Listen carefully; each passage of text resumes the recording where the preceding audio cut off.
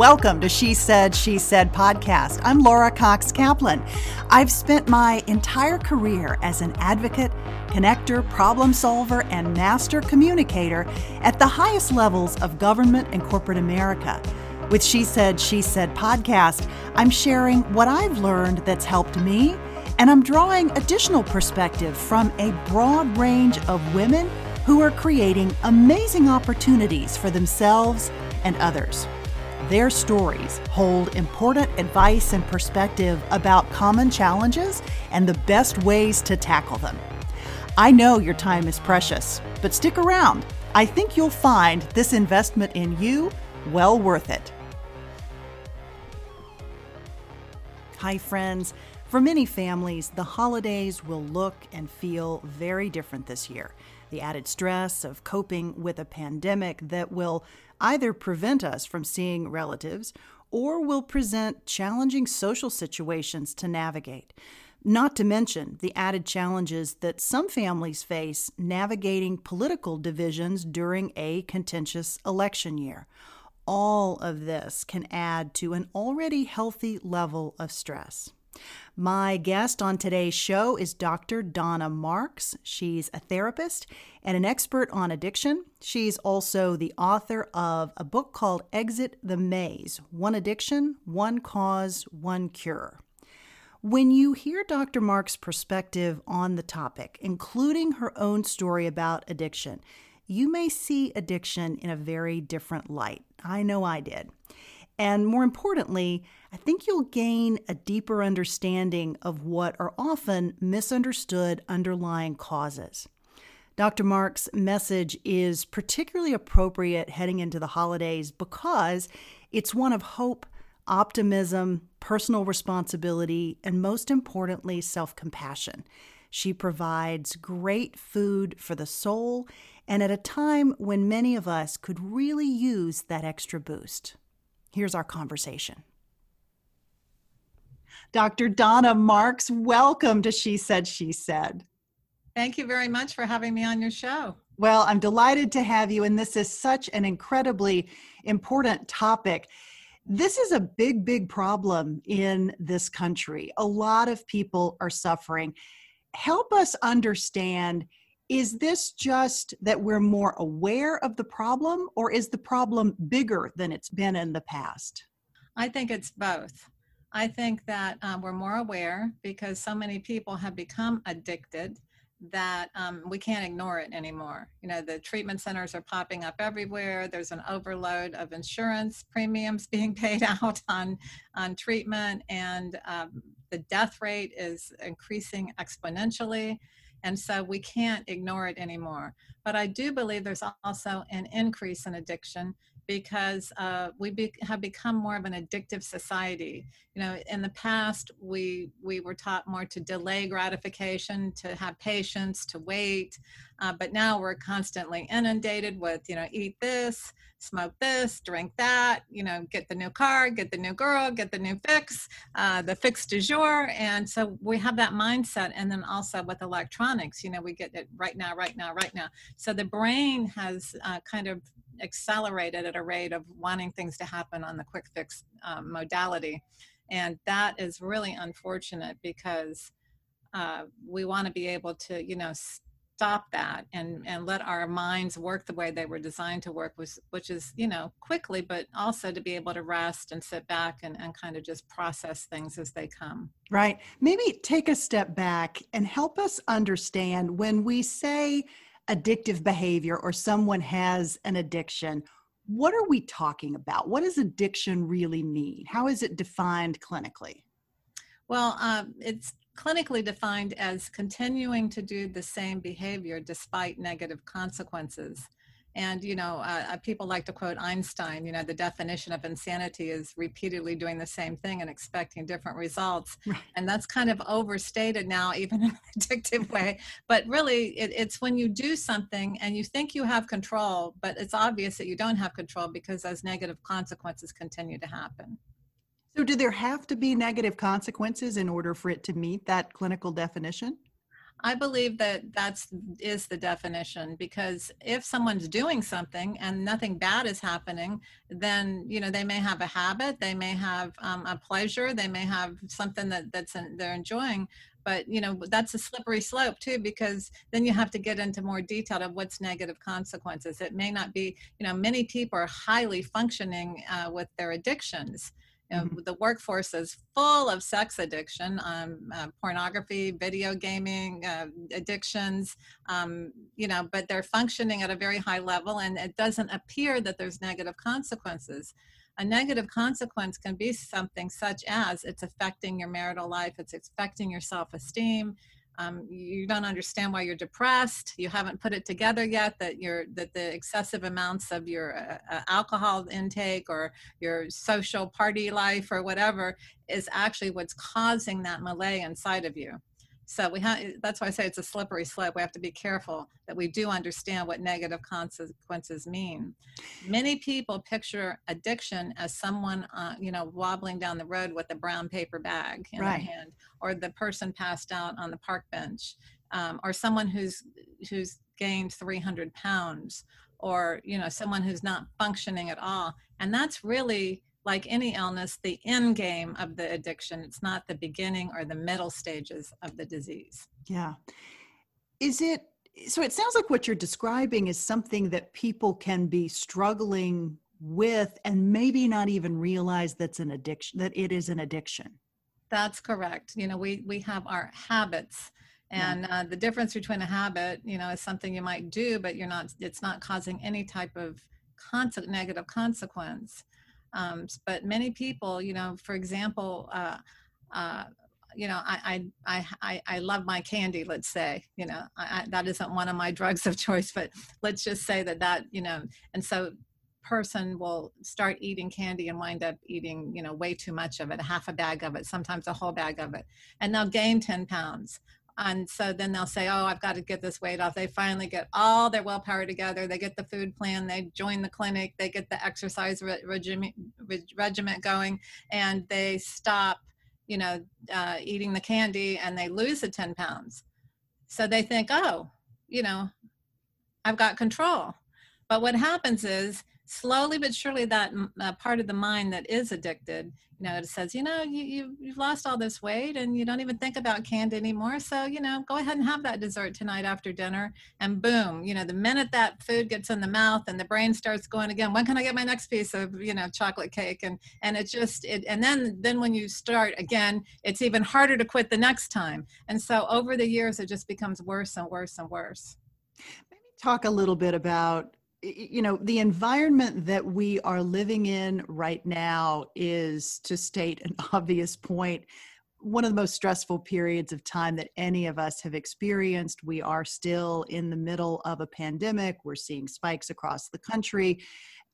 We just had a very contentious election where our friends and family potentially are also divided.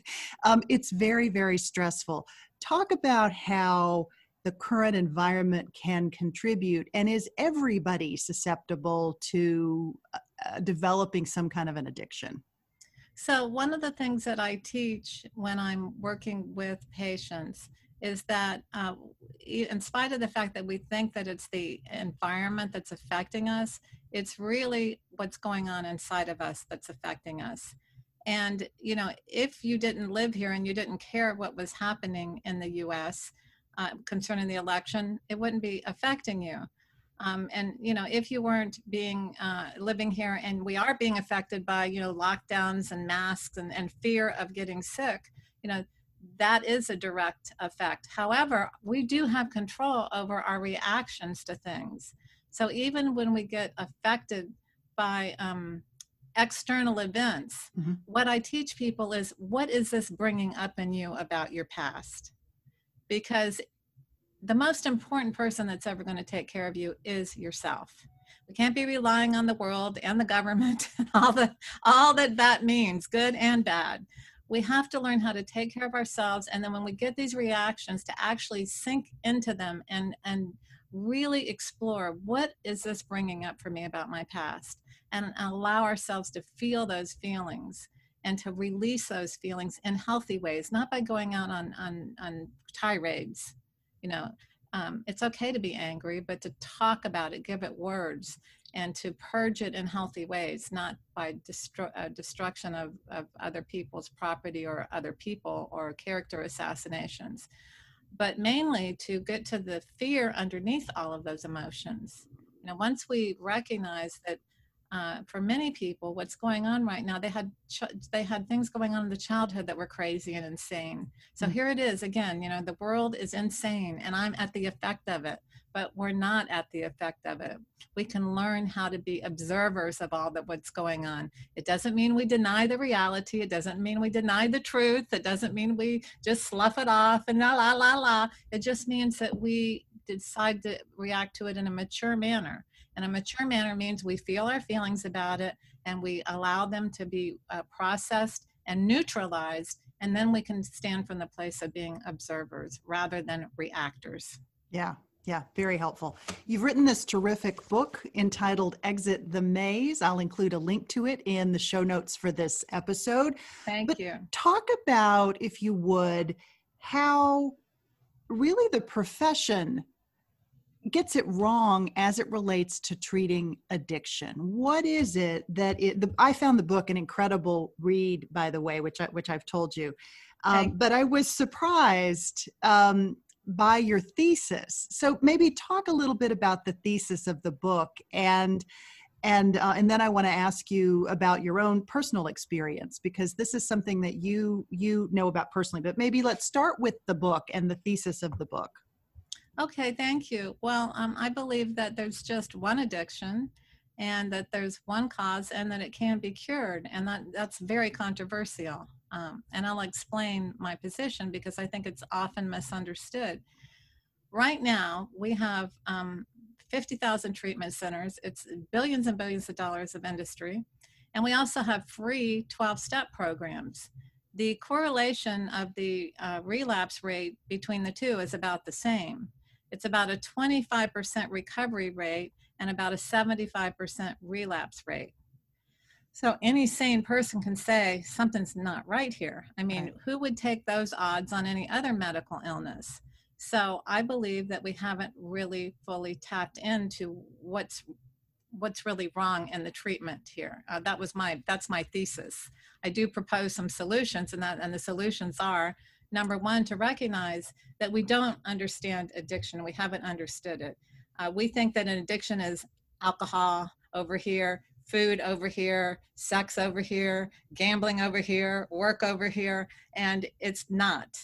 Addiction is that emptiness that so many people feel. It's that internal void, that feeling that something is missing. So it's almost like more the symptom as opposed to the disease itself. Is that Correct. What you're saying? Correct. So that void is constantly searching in the mind. You know, it's searching for the next thing. So what has happened in treatment is that a person will go to treatment for alcoholism, and then they'll start something else. You know, they'll give up alcohol, and then they'll get into, love addict relationships, or they quit using cocaine and they start drinking, or they quit smoking cigarettes and they start eating M&Ms, or they stop eating and they go on compulsive exercise regimes. So the addiction is never addressed. Like you said, only the symptom of the addiction is addressed. So that's one problem. The second problem is that I think it's completely unrealistic to go away, as I did, to treatment for 30 days and often out of town, and there's no support system built into the treatment program. So the person goes to treatment, goes back to their same environment, and then they're supposed to just be good little recovering people and go to meetings with complete strangers with all the anxiety that they haven't learned to manage yet. And all their stuff comes up, and then, they're told to not look at their past, because, that's dangerous, or that's got nothing to do with your sobriety. And so you only look at your role in your past. I'm talking about your past childhood. You only look at your role, in your past, and you take responsibility for that, which is really important to do. Mm-hmm. But for people who have been brought up in painful childhoods, this is not good advice, because then it just gets stuffed like it always did. and then it starts getting acted out in the rooms. And there's plenty of people that act out with each other, and then often, you're not talking about the height of mental health and recovery rooms. Some people are extremely evolved, but some people that are just coming in, they haven't learned spiritually fit behavior yet. And so some of these new people that come in get exploited. So that's another shortcoming. So what I would like to see happen in treatment centers is that they have people that they can align with while they're in treatment, that they have a therapist that they are seeing while they're in treatment. So when they get out, they already have a good bond with that therapist, that they have a sponsor or a sober companion that they've gotten to know real well while they're in treatment. So it's just the next natural thing to be hanging out in meetings with that person, and that person's already been somewhat vetted, before they're introduced. And then also that the family, right now, we have in treatment 3 to 5 days of family, and the family's kind of separated. There isn't much family counseling. And so the family's educated, but this is like, can you imagine, like, you have a family who's had an addict in it for years. I mean, there's a lot of healing. Yeah, there's a lot of work that needs to be done. I just think it's critical that the whole family be very involved in the whole treatment process, not a little ancillary thing here. Because if they don't heal together and they're not all a part of the recovery, I think that majorly reduces the chances. Now, I get criticized for that also. I get people telling me that's unethical that you work with the whole family. And my response to that is it's unethical not to when you're talking about addiction. Yeah, I mean, that's sort of shocking to me, frankly, because it stands to reason that the environment that the person who has been struggling is coming from, that there are triggers in that environment, either family members or other associates. So when you talk about advising them, maybe talk a little bit about this notion of codependent behaviors as well, which I know you talk about in the book, and maybe talk about how the consultation or treatment of the family works to address those codependent behaviors. Does that make sense? Oh, of course. Yes. Well, what happens is people maladjust to maladjustment. It's kind of like an ecological thing. If something goes wrong over here, there's an adjustment in nature to kind of adapt to it. And so often people, just become, they say the people who are watching the addict become more disturbed than the addict. The addict's medicating themselves and everyone else is watching the horror show. It's kind of like, The Shining, you're watching this person disintegrate before your eyes and getting more and more out of control, and you get more and more scared and you're trying to do all these things to control it. What I would encourage people to do is to back off of that behavior and work on what's in you is trying to correct the situation, because that person has to want help. So there's ways of addressing that person. You can address that person with trying to control them, threatening them, anger, in all kinds of ways, or you can be straight up and honest and give specific examples of your concerns, but do that from a place of love and care and concern. And so it's all about how you're communicating. And so in family therapy, it's still all about how you're communicating.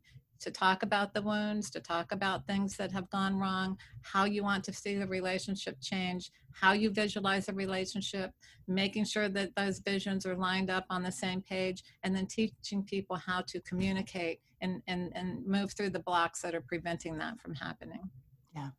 Donna, maybe talk a bit about your own personal story and your own journey in addressing your addiction. You talk a bit about that in the book, but maybe share with us how your suffering really became the impetus for your career and working to help others. Maybe talk a bit about that if you would. Sure. So I was born into addiction, and I would just remember having a lot of pain in childhood to the point I didn't want to be here on the planet. I didn't realize that was an unnatural response to family life. And but I did have this sense of a connection to some kind of force. And I would get these messages like, it's not your fault. that when I would get abused. It's not your fault. And so that was, I think, saved me quite a bit. But things did get worse throughout my teens, and I did go into a major depression and a suicidal attempt. I tried running away from home. I was very troubled, and at the time there wasn't much help available, nor did we really understand what we do now about how to raise children. One of the points I want to make, it's so important. I don't blame my parents at all. I'm totally all about being the kind of daughter, that they would want me to be now, rather than what they did wrong. Because there's such a lack of understanding. So let's take, we can't blame anybody or anything for addiction. I don't want to do that. There's reasons why people become addicted, but it doesn't do any good to blame. And this is what I was talking about earlier with facing the truth, but without the blame. So anyhow, I was very troubled. I got married to get out of my house and had a child when I was 16 years old, divorced at 18. And so part of me is going off on directions of, off the rails. And then there's still that other part of me that's like, you can do better than this, go to school, make something of yourself. And I always thought I would be a therapist. My friends used to confide in me. My family confided in me. So that was my dream. And so I did struggle and went through school, got married and divorced. And that's when I hit an emotional bottom, and I went to 30-day treatment program out of town, came back, had a very hard time acclimating into the recovery programs. And so I got tons of therapy, all these workshops, all the Gestalt therapy, then I get certified Gestalt therapy, a hypnosis, and get certified in hypnosis. And it just went on and on and on, and the spiritual quest all over the planet. And after 20 years of that, I really didn't feel much better than when I first got sober. In fact, in some ways, I felt less integrated. I felt more lost, and that void was even stronger, because now, my addiction had switched around so much, I didn't really know who I was or what was going on, other than I was not drinking and drugging. I'd quit smoking and et cetera, et cetera. After a surgery, I was given some pain medication. I think that was the beginning of my relapse. I wasn't abusing it, but it did affect my thinking. And I got divorced again, and I have I'd been married to 3 different people, had 3 children, and I'm in therapy, by the way, with someone who was a wonderful therapist but didn't understand addiction. I wound up relapsing after 23 years, saying, nothing has worked for me, so I might as well just have a good time. So that lasted for a while, and then I actually, had a call to reckoning one night, and was like screaming at God, what have I done wrong? I've tried so hard to be a good person to get better, and blah blah blah. And I got a very clear message that time, like, it's, Donna, it's not me that doesn't love you. You don't love yourself. And bang, that reality of, oh my God, everything that I've done has just been another addiction. Go here, do this, do that, and not really know how to love myself. Because I had, those of us that have been in these kinds of childhoods, we don't know how. We don't know what it means to take care of ourselves. We hear it all the time. You got to love yourself. You got to take care of yourself. But what does that actually mean? Right. So I really analyzed that. And I had been a student of A Course in Miracles for a long time, which is learning how to choose love over fear. And I really started breaking that down.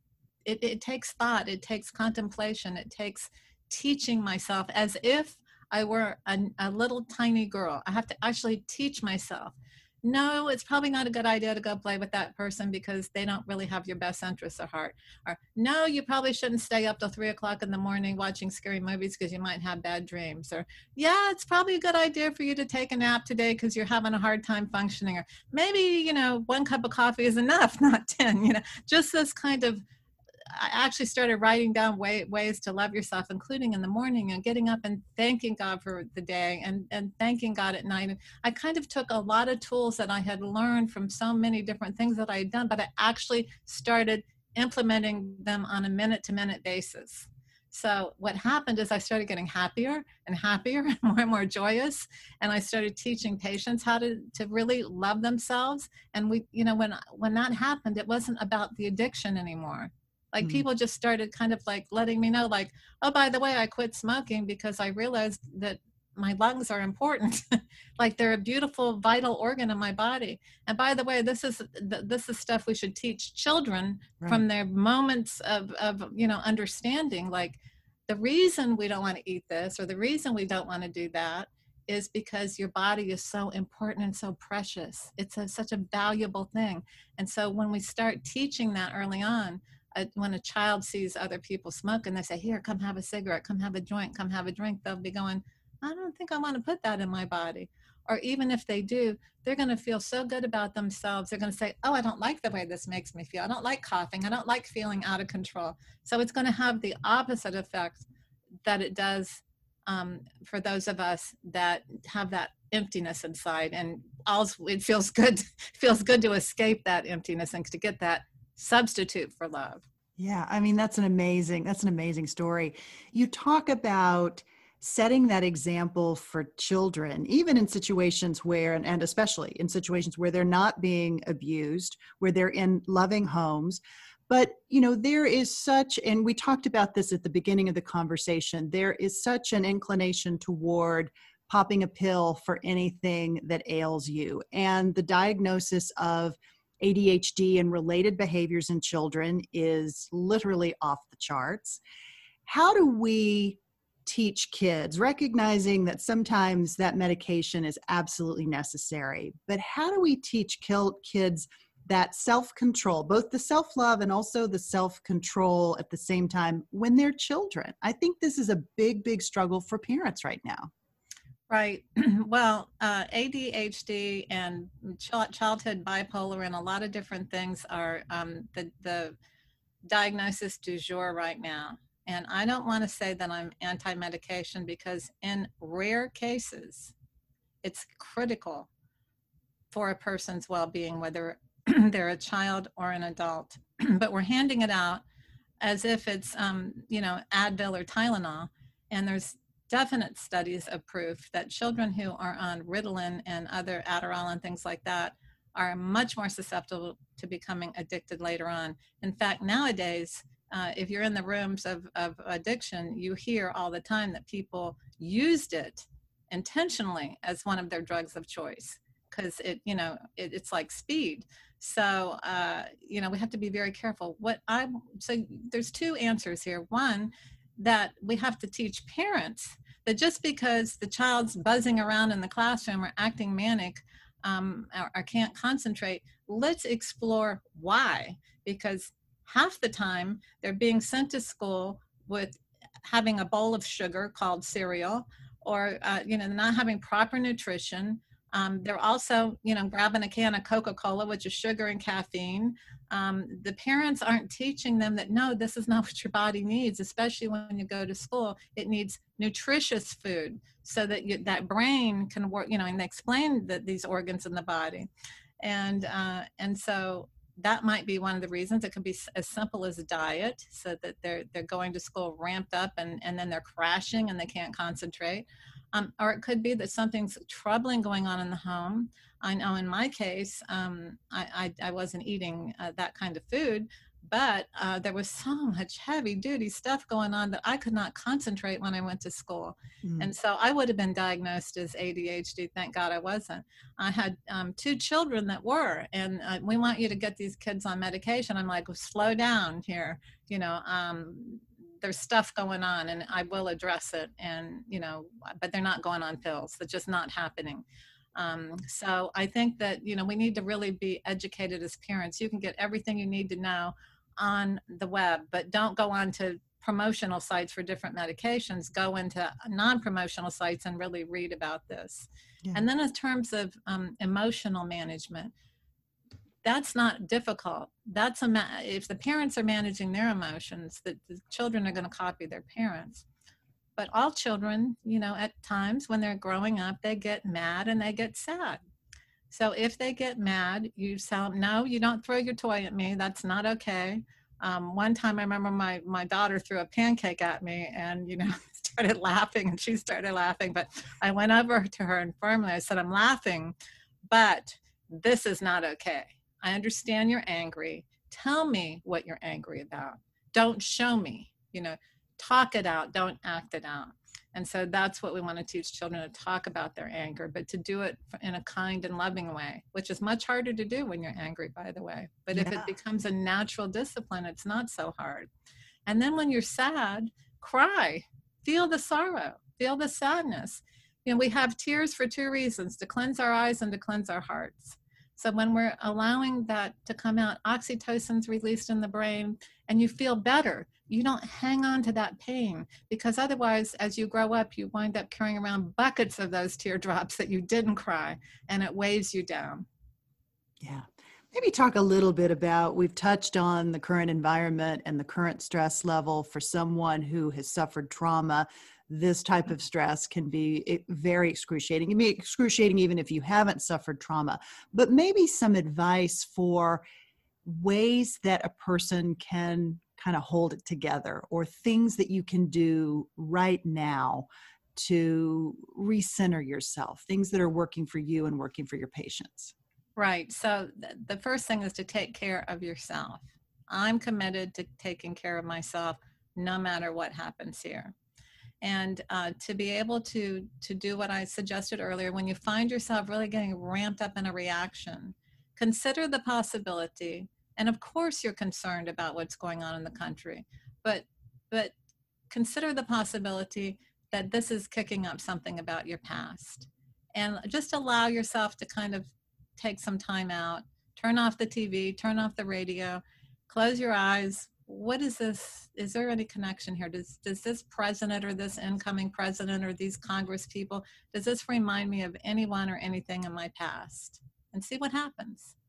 And if it does, it might be a good idea to get a therapist and talk about that, or to talk about it, with a friend, or to even do some journaling. Just embrace those emotions so that you can get rid of them, because it's normal to have responses to situations, but strong reactions are always about the past. Somebody bumps into you in the grocery store, you might get annoyed. If they apologize, you say no problem. But if you had somebody as a child that constantly pushed you around, and somebody bumps you into the grocery store, you're not going to be mildly annoyed, you're going to be outraged. That's the difference. So people that are experiencing that type of outrage right now, I guarantee you there's something in the past that's anchored to. And you want to deal with that, because that's not affecting the presidents, that's affecting your serenity. And so we are in charge of our own well-being. You are the most important person you will ever care about. You are the most important person you will ever love. You are the most important person you will ever respect. How about advice for navigating the holidays, even though they are likely to look very different from what they have in the past? Maybe that simplifies it for some people, I don't know. But to the extent that people will be together to some degree over the upcoming holidays, maybe advice for navigating what can be very challenging when people have strong differences of opinion and have also sort of been through a traumatic situation. Yes. So if you're talking about the possibility of what are you talking about? Like the possibility of talking about politics during the holidays? Of Yeah, I family, think or? politics is probably a ripe one, even though, Okay. like I said, I mean, many people are not able to gather. Our family is not able to gather for Thanksgiving. And then, of course, the Hanukkah and the Christmas holidays, it's unclear what those look like or going to look like. But to the extent that people are getting together and they have family members or friends who have different points of view, maybe navigating those gatherings in a way that preserves your sanity and frame of mind, if you will. So if people have the skills to be able to listen to totally opposing points of view, and this isn't just politics, it's been going on for a long time, it's usually religion and politics, Right. To just listen. But you can't do that if you're in that reactive mode. You cannot do it, because you get flooded. You get flooded, and you're wrong and I'm right, and no, you're wrong and I'm right. And so if you cannot do that, if you are not there, it's okay, but just having a pact. This is Hanukkah, this is Christmas, this is Thanksgiving. Let's focus on what we are grateful for and thankful for. And let's kind of take those topics off the table. And I would even suggest that you have those agreements before you get together with people. Like, we want to get together, we want to have people over, or we want to come over. You know, do you have a policy on discussing politics right now? Because, you know, we just don't want to go there right now. Or you know, whatever the case may be, so that you're not caught in those situations that just ruin the whole day, because you're better off setting up social events where you're going to feel comfortable. So that's one thing. But as a family and as a whole, you know, we have become so accustomed that things have to be perfect. And so I want my this holiday to be like the perfect one before, you know, whether it was or not, that's how we remember it. And that doesn't open up the possibility to a new perfection, you know, a new way. And so just looking for me to just look at how much Christmas and Hanukkah and all holidays have changed since I was young. We used to make decorations, not because we had to financially, but because my grandmother loved doing it. She was good at it. And we painted gold Flemish flower. We made homemade ornaments and Christmas cookies and, you know, all kinds of things. And when I went over to, you know, with some Jewish friends, they were doing the Hanukkah candles and prayers and stuff. I mean, it's just beautiful. So a lot of that's lost now. It was just such a more of a hands-on experience. Now we're ordering off of online and, you know, picking up dinner already made and all kinds of things. So I would encourage people to get back to some of that family time, old-fashioned goodness, where, you know, each person might make a dish for Thanksgiving and have kids participate with the cooking and talk about what the holiday represents and what it means to them and what they're thankful for. And the gift giving can change focus too. It doesn't have to be all about materialistic, but it can be about doing favors. If you can't, you know, teaching children to respect that maybe their grandparents can't come over this year. And so that they understand, you know, they love you very much, but they're in a high risk because grandpa has a heart condition and grandma had, you know, has a lung condition. And so if they get sick, they may not get well. But we can call them, we can Zoom them, we can take over food and drop it off for them. There's lots of things we can do to feel like we're giving of ourselves and that, you know, to have that feeling of gratitude. Yeah. So but there's lots of ways that we can get through this, and even in a very positive way. I have been so blessed during this whole virus. I said, I'm not gonna let it affect me negatively. I'm just not going there, and it hasn't. You know, I've had more time to write, to read, to spend time with my husband, my kids. You know, it's just been great. It's just really been terrific. But, you know, I have to watch my mind because it'll start judging it and how long it's going to last and why in the vaccine and. But I just say, okay, well, that's interesting information. I'm going to put that mind, just like the news channels, and it's just a bunch of la, la, la, la, la. And I'm just going to stay centered into my own sense of gratitude.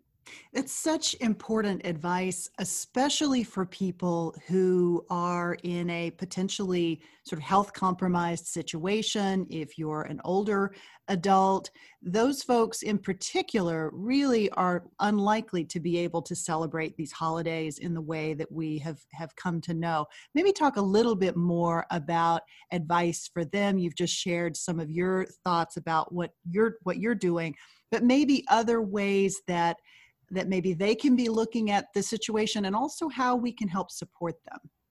Yes. So for the people that are compromised, first of all, to not make them feel guilty or bad, to respect that this is what they need to do to feel safe. And like I said earlier, you are the most important person to ever take care of yourself. And if you don't feel safe going out for the holidays or anywhere else for that matter, there's nothing wrong with that. You're keeping your stress level at a minimum will keep your health at a maximum. So, you know, to help the family members accept that and understand that. And when you're communicating that you're not going to your family, tell them we're going to really miss you. We love you so much. Let's set up a Zoom meeting And then also, the family members can call the elderly and say, what can we do for you? This is a holiday. What can we do for you? And can we pick up groceries for you? Can, rather than just have them delivered, can we bring you some Thanksgiving food, or a holiday meal, whatever the case may be, to keep that sense of connection. And maybe, why don't we call each other every day or every couple of days? Add a little extra thing on there, and kind of, just as if we would be going shopping together or spending time together. We can still do that. It just has to change form. But mainly ask them, what can we do for you? What do you need from us that we could help you through this? Because we know it's going to be hard for you to be alone, to be at home, but I don't want you to feel lonely, and I want to be there to support you and help you. So what can I do? Yeah, it's really, really great advice. Donna, as you look back on your career and on this terrific book that you've written, which again, the title is Exit the Maze, One Addiction, One Cause, One Cure. What's the impact that you hope to have had? Well, my mission is to save as many millions of lives as possible. And I don't think that's going to happen through having a war on addiction. The only thing that ever happens in wars is that people get killed. What I'd like to see happen is that it become a part of our consciousness, that each one of us is a beautiful, important, valuable human being, and that we raise children to believe that about themselves, so that the thought of putting toxins in their body, nicotine and drugs and trans fats and unhealthy things, that's the number one cause of unnatural deaths, because those toxins are what cause the heart disease, the lung disease, the kidney disease, the brain diseases, etc. So if we teach children how important they are, and not just through words, but the way we treat them, and then we role model that behavior for themselves, we won't have to fight addiction. It just will be unnatural to be addicted. So I think that, that's my mission, is to really help raise the consciousness about addiction. It's not that person here at the other extreme. It's a progressive illness. And just like cancer, don't wait until you have a big old lump coming out of your chest before you go to the doctor. Take care of yourself and educate yourself. Because if you wait until you have stage 4 cancer, you're in real trouble. But if you could see signs and symptoms, like blackouts or, unmanageable weight control issues, struggling your whole life, and, that you're, you can't stop doing the electronics or whatever the case may be. If you can recognize that that's not healthy behavior and learn alternatives, like kids used to do the cool things like play with dough and color. But even as adults, we can go for walks, we can watch the sunrise, we can read our favorite book, we can listen to our favorite music. There's so many things to do.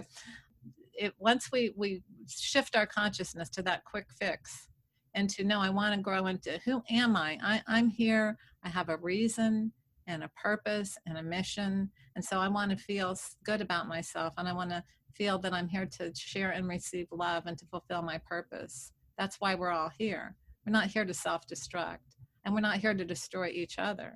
We're here to share and receive love. So once we shift from self-destruction, fear-based anger and guilt, into healing ourselves and raising children who love themselves so much that they don't want to hurt themselves, then the addiction there won't be a war. It will just be something that we did back in the 1900s and 2000s. Yeah. Donna, thank you so much. Really, really appreciate you being here. Again, Dr. Donna Marks. The book is called Exit the Maze, One Addiction, One Cause, One Cure. Really appreciate you joining me today. Thank you. Friends, for more information on Dr. Donna Marks, her website is drdonnamarks.com. I've included a link in the show notes for this episode 128. And I've also included a link to her terrific book entitled Exit the Maze, One Addiction, One Cause, One Cure. And also, friends, if you're enjoying She Said podcast, I could really use your help. If you have an extra minute and you happen to be listening to us on iTunes, please click review and give us 5 stars. And if you have an extra minute, include some nice feedback. I love hearing from you, and I truly, truly appreciate the fact that you've joined us and that you already send me such great feedback and input. I really, really appreciate it. Those reviews on iTunes, by the way, help us move She Said podcast up the charts, and that helps others to find this content more easily. But of course, another way folks can find us is if you share us with them. There are lots of ways to do that, including a quick screenshot of the episode. If you're listening on your phone, you can share it to your Instagram stories or to Reels. I would be incredibly grateful. And finally, whatever your plans are this holiday, I wish you and your loved ones safety and love and time together, even if it's over Zoom or FaceTime with those who are unable to gather this year. Take care, and I'll see you next time.